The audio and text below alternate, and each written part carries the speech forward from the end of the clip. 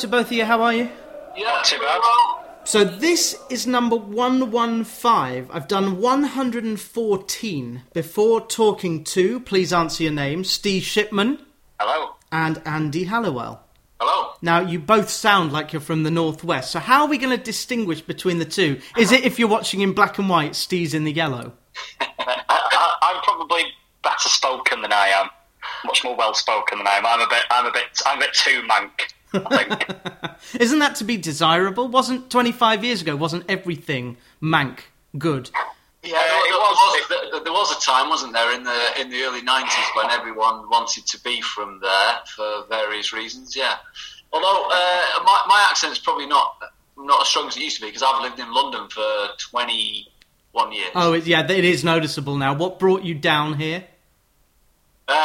Work originally, a job offer, and then I stuck at it, and then I ended up meeting and marrying a southerner who wouldn't return to the north with me, so I'm stuck here. No, I'm half northern. Mum is from Hull and Dad is from Stanmore, so I'm. Oh right, yeah. And then I lived in Scotland for 5 years, so if I want to claim Scotch, then I suppose I can. But my uncle Darryl, who was born in Hull, married a girl from Altrincham. From Manchester. Oh, yeah. So, yeah. Which means the posh end. Well, yes, the very posh end, the Jewish end. And so my cousins are half Mancunian, half Yorkshire, and half North London. So they're three halves. One of whom, by the way, I've just remembered, 18 tomorrow. I don't know if either of you has children. I do, but not that old. No, 18. And I remember Georgia when she was Dot. And now at 18... thinking about university. I think she has heard of Oldham Athletic because her grandpa Geoffrey, I will work this background, her grandpa Geoffrey is the longest continual season ticket holder at Old Trafford. Who's had been going 75 years, back towards the pre-Busby days. And I'm positive, more than positive, that he was at Wembley in 1990 and 1994. Where was the semi-final in 94? 94 was at Wembley. Yeah. Was at Wembley, yeah. The 1990 semi-finals were at Main Road. Ah, were the 94 semi-finals there because they didn't want a repeat of the Hillsborough disaster? No, I think the history for that was in 91. Arsenal played Spurs in the FA Cup semi-final, yes. Because they couldn't find a suitable neutral ground in London.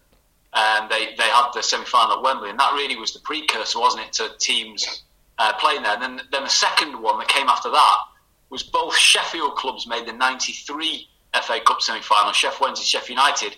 And again, instead of playing it at Leeds, they decided to play at Wembley because the two Sheffield clubs could fill it. And then that was it. All semi-finals then switched to Wembley from that point. And because we played the year after, we were there as well. That's untrue only because in 1999 I went up to Old Trafford to watch Spurs against Newcastle. So they must have reversed it when Wembley was being knocked down. Yeah, maybe then, yeah, for that period. Yeah. Is it true that Mark Hughes is responsible? Well, yeah, I mean, ultimately, it is true to say from that moment, from the moment that Mark Hughes equalised in the 120th minute, Fergie time. Our fortunes have been on nothing but a downward spiral from that point. I mean, I guess prior to, I could have done my research here to give you the exact numbers, but I'll have to go off memory. In the lead up to that FA Cup semi-final at Wembley, we were in the Premier League, obviously. We were out of the bottom three, so not in the relegation zone, probably at fifth and bottom. We had about 3 games in hand and everyone around us, and we'd lost 1 in 8. In that lead-in. I think that one we'd lost in 8 was to United away at Old Trafford in the league. We lost 3-2, so it was a close game. But at that stage, we were on a good run. We were staying up, no problem. FA Cup run had done us proud. And then Mark Hughes equalised, and there were about, for the sake of argument, another 8-9 games left of the season. We didn't win a single game and got relegated on the last day. And then from that day forward, we've suffered 3 relegations in total, and we sit now in the bottom division. No, it's wretched, and I don't suppose you care, but Jameson has scored to make it 1-0 to Oldham Athletic at Boundary Park, playing Exeter City. I've just seen that come through. Yeah, excellent. Your emotions? None? Happy. there's probably bigger things in play, I reckon, than just beating Exeter in a end of season dead rubber, to be honest. Well, it moves you, unfortunately. As things stand, you're bunched up with a whole host of teams who are pretty much safe. I think as this goes out in the middle of April, we'll know whether Grimsby and Southend have escaped. But among the teams, and I'm just going to rattle them off, and then I'll tell you my question, which is, let's go for argument's sake, Salford are 9th with 51, then Crawley, then Carlisle, then Leyton Orient, then Harrogate Town, then Bradford City, then Stevenage, then Scunthorpe United, then Mansfield Town, then Oldham Athletic, then Port Vale, Colchester, Walsall and Barrow. Are Oldham Athletic the worst run club in the middle of League Two? And I will direct that to Mr. Shipman. I mean, if we're not, then I really would love to know, and also equally feel sorry for who is worse run than we are. I can't see. So I'm going to go with yes. I think so. Andy, would you agree? We are definitely the worst run club. We're the worst run club in the whole country, in my opinion. You know, what we just talked about from '94 semi-final to the present day, we sit as a number one of 92 professional football league and Premier League clubs. We've gone the longest period of time without ever achieving anything. Achieving being defined by winning a trophy or a promotion. 1991 is the last time we achieved anything. We're number one. Number two are Everton, won the FA Cup in '95. Number three are Ipswich, who last got promoted in '99. So we're way out in front. And we've been badly run for 20 years, but our current circumstances are utterly horrendous. Well, and those current circumstances are where we'll begin, and then we'll work backwards to 1915, when you both saw... Actually, I'll start with that. Are there people whom you know who are either grandchildren or sons of people who watched Oldham come second to Everton in the First Division, 1915? Don't know, but Steve, your relative is an ex-Latics player, right?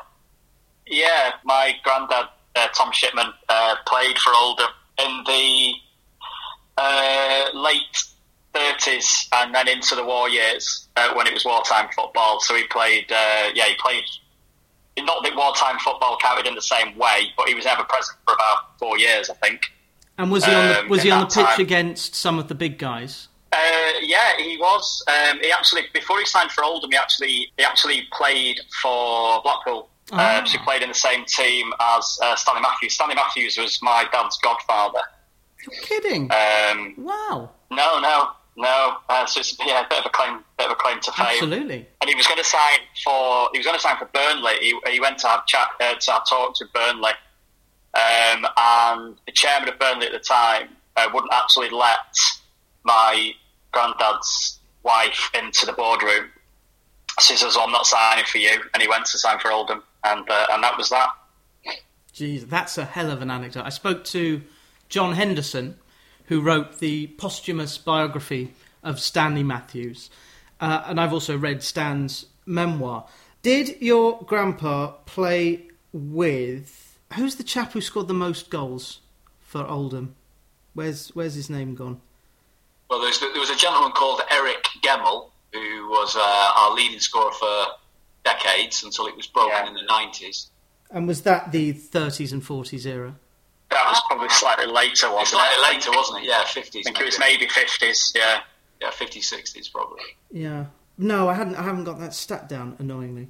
And there was a player called Tom Davies, I think, who scored 30-odd goals in 2 consecutive seasons back in the early days. But yeah, he was in the same team as my granddad. Yeah. Where did your granddad play, by the way? Which position? He was left back. Number 3. He was an ill-tempered left back. I think he got sent off 8 or 9 times in his career, which I imagine going back to the 30s and 40s was probably quite a mean feat. Yeah, well, how did you get sent off in the 90s? Did he maim people? I do recall at one point he got sent off playing against Wolves, I think, as the story goes, and there was a striker that played for Wolves at the time. He was an international striker. I can't remember who it was, but he ended up getting into a fight and chasing him into the stand. Oh. And he got sent off for that. Yes, that does sound like serious. I'm a lot more mild-mannered. No, that's very good. Although, you are putting these genes to good use. Pushtheboundary.co.uk is an independent movement to, and there's a hashtag, because there was always a hashtag, Reclaim the Faith. It was launched about 18 months ago at the very end of October 2019. Did you do it on purpose, Halloween 2019? Not knowingly, but the timing was quite apt. Yeah. Although you do strive, I should say, to be peaceful and professional and to reclaim the faith. At what point did the faith start disappearing? Because it can't have been 2018, or was it? No, it was definitely disappearing before that. It's hard to say what the turning point was, really. I think things probably started to... I mean, we went into administration in 2004. Did we lose the faith? And I'm not sure we did lose the faith at that point. I think it's probably over the last 10 years or so. What would you say, Andy? It's a death by 1,000 cuts, as I explained before. We've gone the longest period of time without achieving anything, and every new dawn brings new hope. And I guess we have become so tired, never having anything to look forward to, that an amalgam of all those things over a long period of time have sort of caught up with us. To give you an idea, we have not finished in the top half of any division we competed in since 2009. Oh my God. Wow. Why do you keep doing this to yourself? There's so many other things to do, like support Man U. Yeah, it's as we've Steve and I have said, it just to be an Oldham Athletic fan, you've got to be seriously committed, because there's not a lot of joy in it. It hasn't been a lot of joy in it for a long time. So losing the faith has been a long, protracted exercise. If I give you that potted history, 94 Mark Hughes. 97, 3 years later, we get relegated from what is now the Championship new money into the third tier. We then spend 21 consecutive seasons in the third tier before dropping into the fourth tier three years ago. And so that sort of constant battle, really, just to survive, is how we felt for 20 odd years. And during that time, so when we dropped out of the Premier League, really just before the Premier League really started to explode with money, the early years you weren't that rich from being in the Premier League, the parachute payments and all that sort of stuff today that will make you a different prospect we didn't have. So we dropped out of the Premier League, and then some funding, some owners, there was a local brewery had some funding. They pulled that money out. That helped, and then we got relegated. Then we sold our stadium to fund ourselves to our council. Then an owner bought the club, who ultimately ended up serving time in prison for malpractice business practices. He pulled his funding. We went into administration. 3 North London gentlemen based in the United States bought us. You can call them Jewish. Call them Jewish if you want. 3. Yeah, they are Jewish, but that's kind of irrelevant to me. It doesn't. No, I only say that because whenever someone refers to David Baddiel as the North London comedian, we know what they mean. But Simon Corney is Shomer Shabbos. Simon Corney keeps the Sabbath, is what I read. I don't know if that's news to you about the North London. I live in West London and have done for 20 years, so I'm quite familiar with the sort of local geopolitics or geopolitics. So I know North London is heavily Jewish, a bit like parts of Manchester are heavily Jewish, like Keaton Hill's heavily Jewish and places like that. Yeah. So obviously these 3 Jewish gentlemen bought the club. 2 of them still own the land and one of the stands, whereas we're now owned by a North African gentleman, former football agent who lives in Dubai. Well, there should be hope, and as I'm sure you'll agree, we're not going to mention his name or his brother's name, but we are going to mention David Wheater, who left the club not last week, the week before. This is because he was frozen out. This is a top pro, and he should really have been helping out. Why did David Wheater leave the club? Was it because Kewell had gone? We don't know with the timing of it. I think there perhaps been sort of movements to try and get him to leave the club before that. Trying to come to a deal over a payment to get him to go and to sort of settle his outstanding wages, and that eventually got done just after Kewell left. Which the timing, I'm not sure if the timing's of any, if there's any coincidence there or not, to be honest. But I think to be honest, it was just good to finally get it resolved one way or the other, because it had dragged on for so long, and clearly it's not good for a player of that ilk to have to train with the youths, and it's just a shame that his memory of playing for us is going to be tainted by such a terrible experience. The guy's played professional football for nigh on 16, 17 years, and we saw fit to treat him in that way, which is an outrage. And something that isn't a coincidence is that Identity FS have withdrawn the support, and I listened to one of the Boundary Park Alert System podcasts that you've both been on. He said two things which were very interesting. One, Identity FS being connected with Oldham Athletic is not good for the Identity FS brand. And two, they were given to believe that Harry Kewell was going to be the one to get Oldham back into League One, but was not given enough time. Is that fair on the owner? I guess we don't know what personal conversations have occurred between the owner and any individual sponsor before committing monies to a particular campaign. But personally, I find it very hard to believe that there was any chance that any manager under our present owner would last more than only a few months, because there is a weight of evidence that demonstrates exactly what our owner does do. So I wouldn't have believed it, no. And for those who haven't been following the story, the chaps took over in 2018, and one of the things they've been accused of, and I don't know if there's evidence to support this, is that the lineups have come in and the owner has said, no, play him. And he's effectively created a divided dressing room where the new guys have come in and mixed with the old guys. So just looking at this lineup now, which is a 3-4-3 formation: Walker, Jameson, Piergianni, Baden, Fage, Callum Whelan, more shortly, McCalmont, Adams, Hilsner, McElhaney and Kayla Dunn. How many were there before 2018? None. Well, that's not probably good not many before this season as well. Yeah. And on the bench, we should say Cameron Borthwick Jackson. Where did it go so wrong for Jack? Has he been injured? He has been injured this season. And I think he's struggled to get himself back in the side. He seems to be favouring Badan, which is a bit curious because I think Borthwick Jackson's definitely a better player than Badan. But yeah, he seems to be edging him out at the moment for some reason. It is 1-0 at half-time, so Oldham favourites at home, but Exeter are a very, very reliable side. Do you look at some of these teams in League 2? Obviously, Salford have got so much money they should be in the Championship, but Newport, solidity; Exeter, solidity; Forest Green, have you been over to Forest Green? I've made that journey once, never again. Ah, well, it's up a very steep hill, I was told. You have to walk up a hill. I mean, you might as well just take a ball into a farmer's field and just kick it about for an hour, and then that's sort of what it is. It's literally in the middle of nowhere. It's a village, somewhere just outside of Stroud. Mm-hmm. Well, it's not pleasant. It looks like you'll be lucky because as we speak, Forest Green are one of 4 or 6 who are most likely to go up. I've spoken to supporters of Cheltenham. Oh, Max Rushton will be very happy. Have you seen Max Rushton up in Cambridge?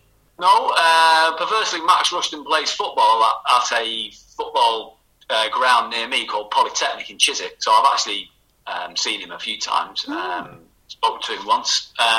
So yeah, I know he's a Cambridge fan. He's also a Spurs fan, though, isn't he? Which I always find curious when you support 2 teams. Well, someone said to me the other day, "Don't you support Spurs?" I said, "No, Spurs are my North London team." Because I do have 4 teams, but I can see Vicarage Road from my flat. So I'm a Watford fan first and foremost. How is Callum Whelan doing? He's wearing number 8, so he's obviously a first teamer. It came through at Man U, so obviously knows the area quite well. But he was playing every week for the under-23s. But for some reason, the Potsos don't like promoting from youth. So out he goes to League 2. How long will you keep hold of Callum Whelan? By the time this goes out, maybe another 6 weeks. Oh boy, you have to laugh or else you cry. How well? As I was just going to say, he's not. I don't think he's not set the world alight.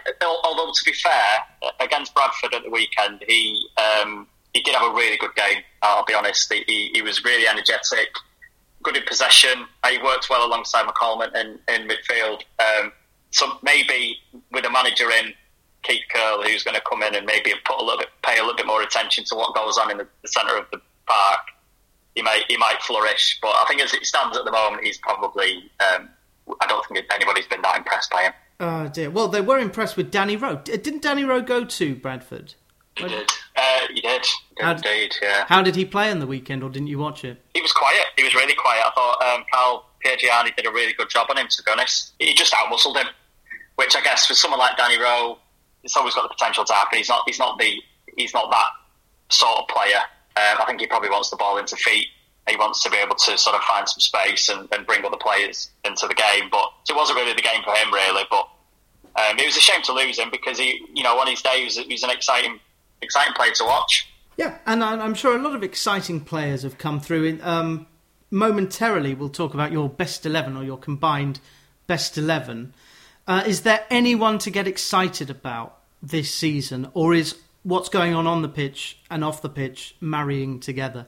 We've got a couple of players in the team this season which have been bright sparks, I guess. And one of them is called Conor McAleny, who came through Everton's youth policy, but his career has faltered a little bit after being at places like Oxford and more latterly Fleetwood. Yeah, I remember. He's obviously he's a good player, technically a good player. And that's the sort of thing about these players, like the players like Callum Whelan, who obviously came from you, McCalmont, who we got on loan from Leeds. Borthwick Jackson, who came from Man United. They've got a good pedigree, so they're quite sort of technically gifted, but they just sort of lack a bit of nous, because playing in these under-23 Premier League things just doesn't give them any life experience, and they're just sort of a little bit sheltered, and they get lost in men's football, I think. But anyway, Conor McAleny has been a bright spark, and we've also had a player come from abroad, which is not an uncommon thing for us. But this particular player has got some ability. He's called Dylan Bahambula, and he's been quite exciting to watch in fits and starts, I guess is probably the best way to describe it. He scored a penalty against Bournemouth reserves in the FA Cup. A very good penalty. He did. That's right, he did, yeah. And that game... He's also scored a couple of absolute worldies against Tranmere and Carlisle recently, which have been made... I think one goal of the month in League Two. Yeah, but he's using Oldham as a transit club. Does he want to play in the top level in France or in England? I doubt he's good enough to make that level. He's 25, I think. So I think he's journeyed around Europe. So he's played outside of France already in maybe countries. I'm sure he spent some time in Bulgaria or somewhere like that. I think it was quite a bizarre one. Yeah. Yeah, I think doing a bit of reading on, he's got a relation also called Bahambula, who Man United were trying to sign at one stage. So he seems to come from quite good stock, but I doubt he'll make a top level. But he's got some ability. He's got some real ability on the ball. You could see him certainly being better than League Two in English standards. Certainly League One, maybe a push Championship, but even then he would have to learn to not give the ball away so often. So with these skills comes an inability sometimes to make a good decision. And you see that a lot in the lower leagues. I haven't been to as many League 1, League 2 games as I ought to have done. I've been to Barnet. I've been to Havant. I've also went to Gig Lane about 4 years ago because Bury were playing it that weekend. But there must be a surfeit of tricky wingers and good, skillful number 8s who just either have like Jose Baxter perhaps, just get caught up in something that means their career is brought down low. So, of opposition teams or of Oldham, which players are like that? The ones that you can tell are just kind of one quality away from greatness. Jose Baxter is a great example. He was at Oldham. He was at Oldham, yeah. Oldham, Sheffield United. Yeah. He should have played easily Championship. Could easily had the ability to be a Premier League player, but just lost his way. We've had. I mean, I can obviously know more about my own club than any others. We've had loads of players all the time, often from Everton, funnily enough, because we've had people who links to Everton. We've had George Green, another player in recent years we had from Everton who could have made it but had problems.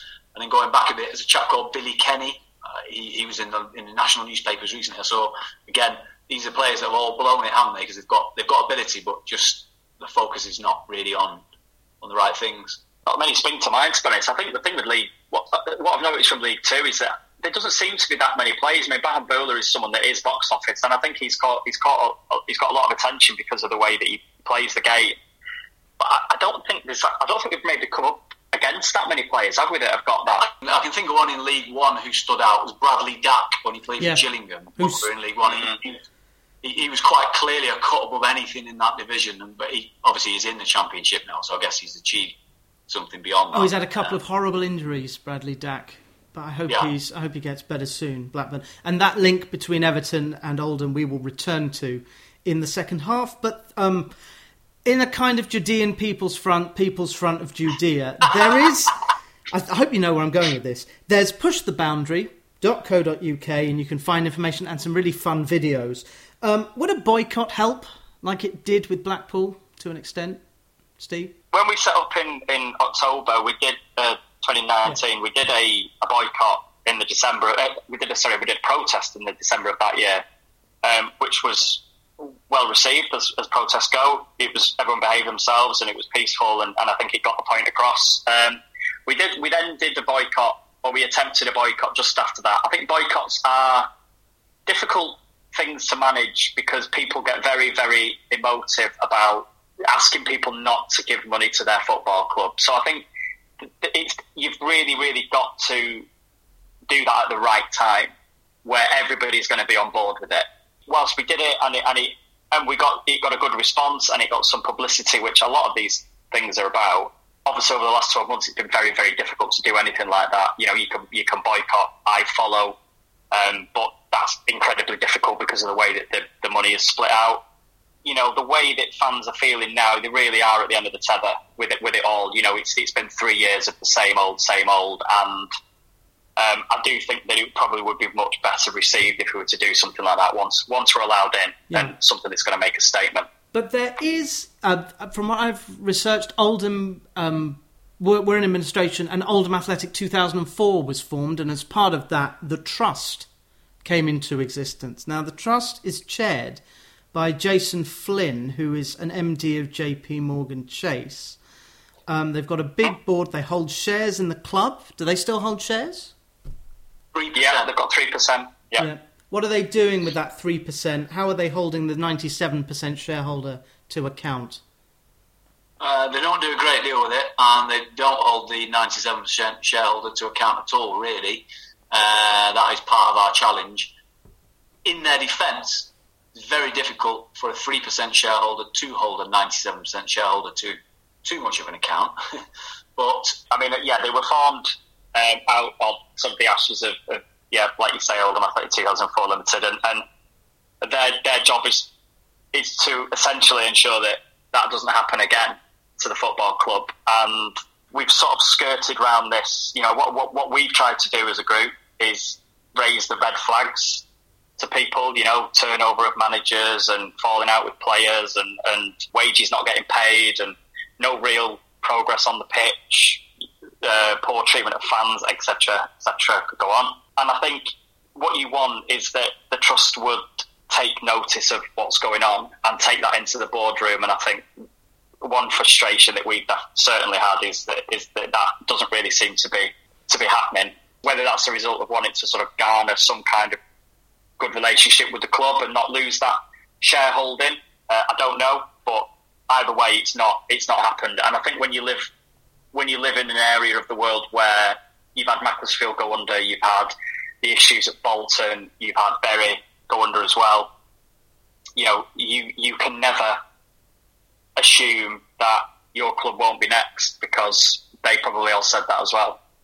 Why did Paul Scholes invest in Salford City and not Oldham Athletic? It's a good question, actually, and I've often asked myself the same question about the Neville brothers in Bury.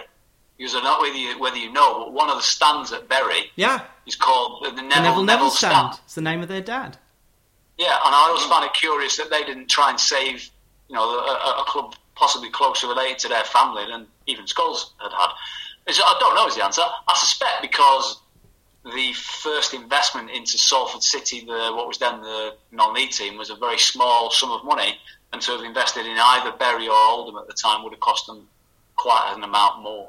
Oh, of course. Yes, because Salford were just lower down in the pyramid. And I do encourage people to go to the Twitter account, which is PTB_OAFC. It's kind of like the public face of Oldham Athletic. It's almost, you're like Cassandra. You're predicting the worst. Yeah, I think we've tried to highlight the plight that the club is going through over the last 18 months or so. Because at the end of the day, we were four unhappy fans with everything that was going on. So we felt like we could sit there and do nothing, or we could try and do something about it. And we did the latter. And when we're happy we did, it's been a long old journey. There's been some rough days, weeks.